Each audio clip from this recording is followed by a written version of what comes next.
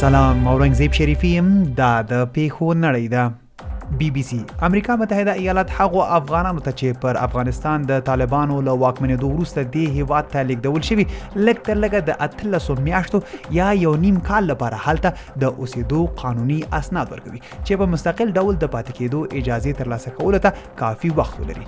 د امریکا داخلي امنیت وزارت چارواکي وایي یوازې هغو افغانانو ته دا اسناد ورکول کېږي چې د مارچ میاشتې له 15مې مخکې امریکا ته رسیدلي وي. پژواک د افغانستان په بغلان ولایت کې د سکهال په لومړیو 3 میاشتو کې 340 کسان لیوني سپیانو داړلي دي. BBC د افغانستان طبي شورا وایي تېره ورځ د شکریه الوکوزۍ په نوم د هغې ډاکټرې مړی موندل شوی چې موده وړاندې د نامعلومو کسانو له لوري تښتول شوې وه. دویچه ویلې د عراق په سویلي ښار بصره کې د شیعه سیالو ډلو ترمنځ نښتو کې 3 کسان وژل شوي دي.